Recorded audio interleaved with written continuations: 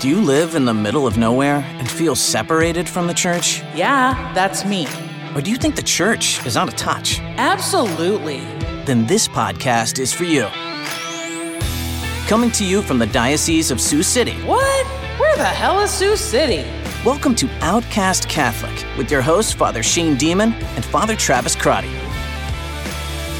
Hey, ladies and gentlemen, welcome to another episode of Outcast Catholic. That's right, your favorite Catholic podcast from Sioux City, hottest place in between Sioux Falls and Omaha. Here we are with you, ready for a great conversation.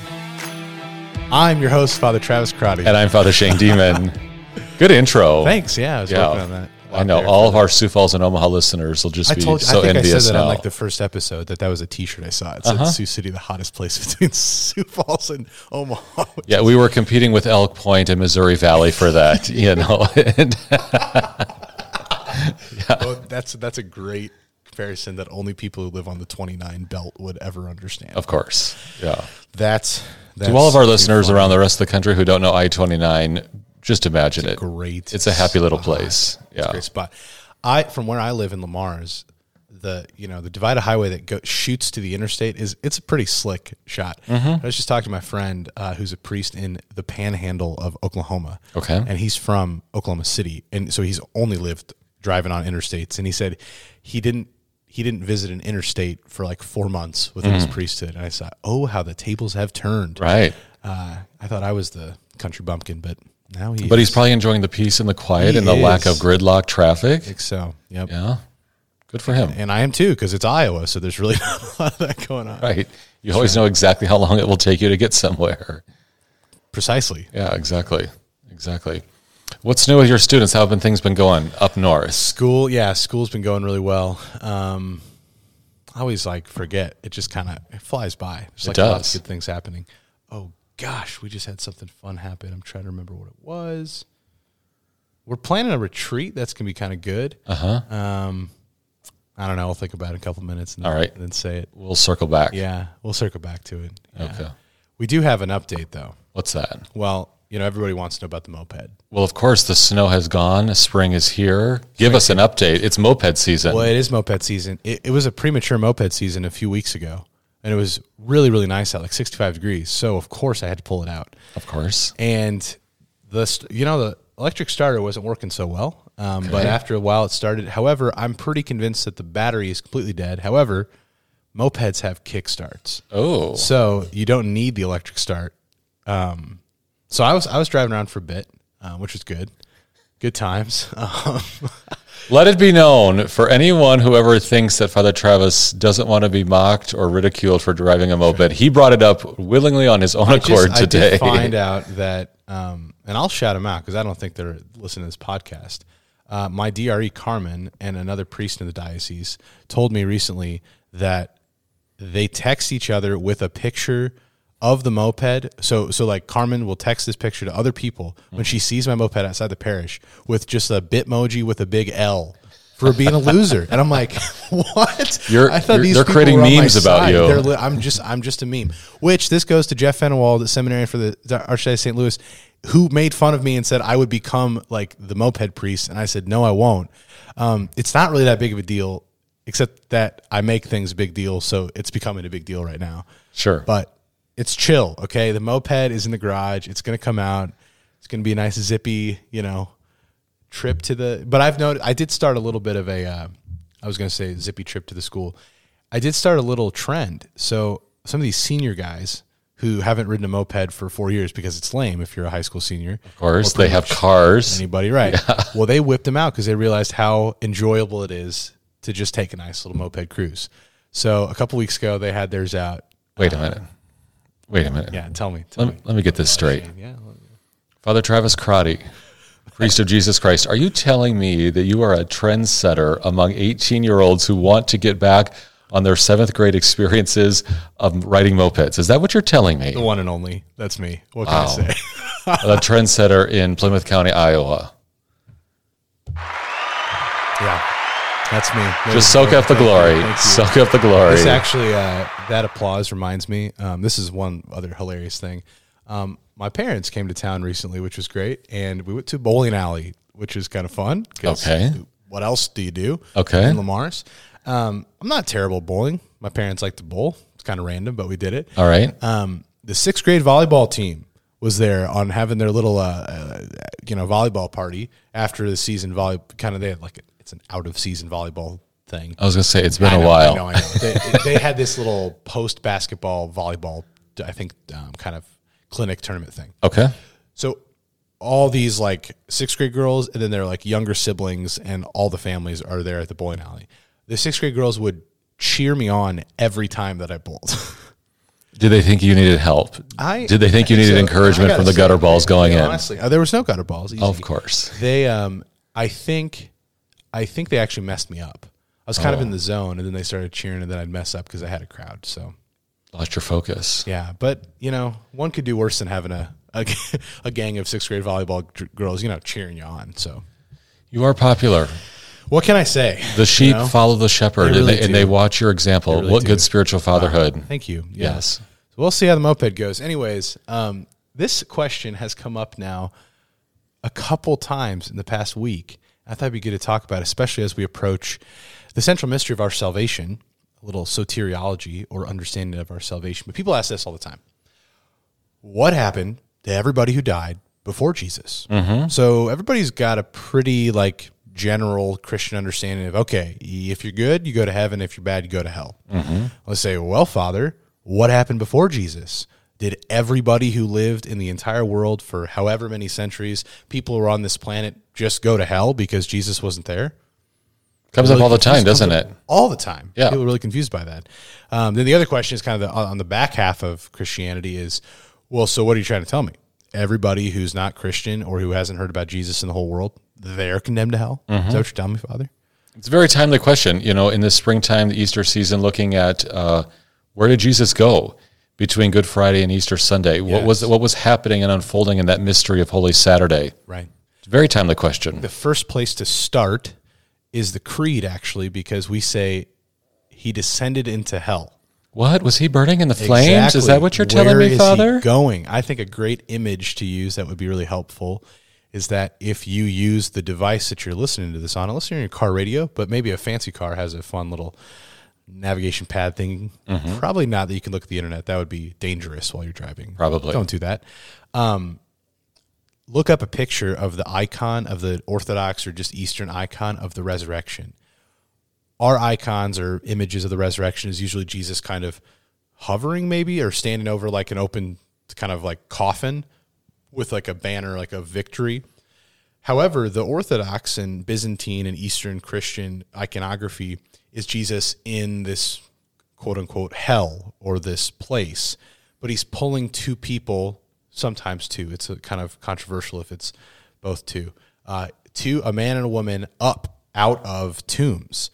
And it's supposed to be Adam and Eve. Mm. And then behind him are kind of the patriarchs of David and Solomon. And I think John the Baptist is there, who would have just died previously, and a couple other people in the background. So he was at work when he was descending into this place called hell. Right. And I usually refer to it as the land of the just. Yes. Maybe this could probably get confusing with the word, but the limbo of the fathers is what it's been called too. Yeah, limbo is kind of a difficult word. It's a game you play, try to get under a bar, and it's just kind of weird. Well, but also just but also just theologically, questions of limbo come up, especially with unbaptized children.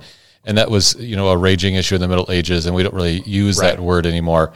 But, this land of the just, the holy souls who died before our Lord, before the gates of heaven were open and salvation had been won for the human race through the passion, death, resurrection, and ascension of Jesus, those holy souls were just not permanently lost. Right. It's not like we were just filling up hell because, oops, Jesus hadn't been born yet. No Christmas yet, no salvation. Right.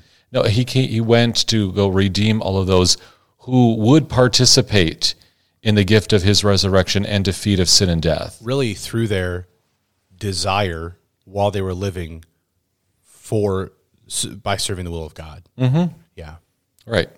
Those of the chosen Jewish people, and even perhaps those outside who, by light of their own conscience, pursuit of goodness, truth, and beauty, we're seeking a salvation beyond what this world could offer. Right. And I think the clearest place to understand the church's teaching on this matter, well, I say clearer than you'd read it and need clarification, but the document Lumen Gentium from the Second Vatican Council, which means Light of the Nations, Second Vatican Council documents and Vatican documents, they use the first two words of the document for the title. But it's a document about the church. And there's, if you remember the paragraph, that'd be really helpful because I can't remember. 13. I don't know where you're going with this. About salvation, just like about salvation, especially those outside the church, right? Because we look like before Christ and then after Christ, but there's this question of who can be saved, right? Okay, so Jesus, and we've seen through the scriptures and the teachings of the church for 2,000 years, is our definitive way of being saved. And Scripture says that there's no salvation apart from Christ. So then the question is, what is that salvation, and how does Jesus save? But the council document makes clear that there are rays of truth present in the different religions of the world that are seeking that which is true, good, and beautiful. And just like those who are in this land of the just, who are truly seeking the will of God, if there's this strong desire for goodness and truth and beauty in life, and you're seeking that, we're not saying that you're automatically condemned to hell, but that there's not automatic salvation, because salvation comes from Christ, who's won that for us. Right. Yeah, it's a tricky balance. We have to remind people that God is not just simply bound to operate within the seven sacraments. God is not only bound to work within the confines of Roman Catholicism. These are privileged gifts that he has established for the building up, the sanctification of his people. But he's not bound to work by them. And certainly there can be graces that are operative by his holy will outside of those institutions or outside of those structures that Jesus founded. And that it is possible for someone to participate in the gift of salvation outside of that. And the balance, of course, comes by saying that also, but without minimizing Catholicism. Right. You don't really need it. You can go carve your own path, blaze your own trail, and come up with your version of finding the true God. And then somehow it'll all work out in the end. Yeah. Well, don't risk that. People, right. And I've noticed with comments people make, especially today, in the kind of, like our previous episode about kind of good vibes only. Right. In the kind of post-Christian secular society we live in, it very quickly devolves into like a universalism that, everybody just wants to be kind, to be a good person. And if you basically just do that, you're fine. God's gonna work everything out. Come on, he's not. It's Jesus. He's not a mean guy. Yeah, Jesus. However, I was just reading the Passion recently at a Palm Sunday Mass that I was proclaiming the Passion. Jesus told Judas it'd be better if the guy who betrayed the Son of Man had never been born. Right. He's not joking about the need for conversion and actually like conforming our lives to him. Right. And anyone who's ever just seen the Passion of Christ or any of these graphic depictions of the crucifixion, going out and finding your own version of Christianity that somehow doesn't honor and walk in the footsteps of a God who was brutally executed, treated as a criminal, how can, I'm just nice, so I'm worthy to be saved. How does that somehow honor the great paradigm of salvation in which God underwent horrific, excruciating suffering for you? I mean, how does your lifestyle of, I'm just going to be a nice, good person, how does that somehow just get immersed into this reality that God bled profusely for you? This whole idea of good vibes only, and I'm just going to create my own sense of salvation and it'll all work out in the end. If your life of holiness, if your quest for salvation is not deeply involved with honoring the crucifixion and death and resurrection of Jesus and walking those footsteps with him in your own context, then I think it's going to be pretty awkward on Judgment Day when he says, how are you worthy of being one of my disciples? Right. I'm not saying, you have to go out and look for pain and suffering. Right. But Jesus does say, take up your cross and follow me. And there's something very honorable about doing that. There is something about, following the great example and running with the Savior the way he runs. And And it just can't just be, well, I'm just a nice person, it's all going to work out in the end. No, that doesn't honor what Christ has done for you. Nor does it honor all those people. I mean, just think of all the ancient prophets of ancient Israel who suffered tremendously to prepare the hearts for the coming of the Messiah. You know, when Jesus goes to save those folks and bring them into his gift of resurrected life on Holy Saturday, how can you say that I was just working on being a nice person? How would you even want to stand in the company of the great martyrs and the prophets of old who went before you? As they're holding their instruments of torture, like Yeah. in glass, and you're like, well, I was a real nice guy, so Right. So here I am. I earned my wedding garment, Yeah. my white wedding garment for the eternal banquet feast of heaven by being nice. Well, thanks for saying that. That was really helpful. I was just thinking, perhaps when we feel the most outcast from Christianity, it's difficult to make sense of this tired phrase. Well, Jesus died for our sins. I can remember times in my life where I had no idea what that meant. There's this vague idea of we have a crucifix on the wall, we stick a palm branch behind it because it's good and it's special, and it has something to do with what happens at Mass. And I guess he gave us his body and blood at the Last Supper, and he died for my sins. That's why I have to go to confession. It's all kind of like piecemealed together, and sometimes it's not always understood. What does that actually mean? There's so much to talk about of the teaching and understanding of salvation and different understandings of how Jesus saved us through his humanity and through his divinity. But I think one thing that's helped me to make it personal and understand that this actually invites me to a relationship of love with him is just the kind of teaching that if Jesus really is truly God and truly man, then in his humanity, he truly suffered on the cross. But yet in his divinity, being omniscient and all-knowing, he knew every one of us, and he really could, because of his divinity, take our sins and know them on the cross. So when we have these moments of struggle in our life, Jesus knew that on the cross. Not just a kind of a pious way to say that. Like, no, if he really is God, all-knowing, all-loving, all-powerful, that was with him on the cross. And he left that at the cross and in the grave, and he rose to new life. And redeemed whatever experience of kind of pain and suffering and experience we're having. That calls us to something so much greater than just being nice, to realize that the God of the universe suffered and died, not just in general, but suffered and died for me personally, for these specific experiences of my life that I have had and will have. And for the holy souls that came before him. Yes, absolutely. Yeah. Got to tie it back into what this is all about. Right, exactly. Thank you. Yeah, so there's wonderful themes to keep chewing on in this Easter season that we now enjoy. There's a lot of Easter glory that's just being proclaimed around the world, and that Easter glory actually extends back in time, doesn't it? It does. Yes. It extends beyond kind of what we know as our three-dimensional reality here, back in time to all the holy souls who came before our Lord, and forward a grace that will be extended to all the holy souls still to come, who will be worthy of the gift of resurrected life. And I think that's what that icon is trying to show, that Jesus pulling Adam and Eve, these first human beings with original sin, out of that experience of waiting, of pulling these holy and just kings of the land of Israel. It's funny, in the Eastern churches, they have Old Testament characters as contemporary, like as saints that they still celebrate. We don't really have that in the West, in the Roman Rite as much, but Abraham, Isaac, Jacob, those are saints that have a feast day. Right. Because God fulfills his promise. Right. He didn't just leave them hanging. Hey, thanks for being like a placeholder for this people of Israel. No, he wanted to fulfill the promise that he made through those covenants. Right.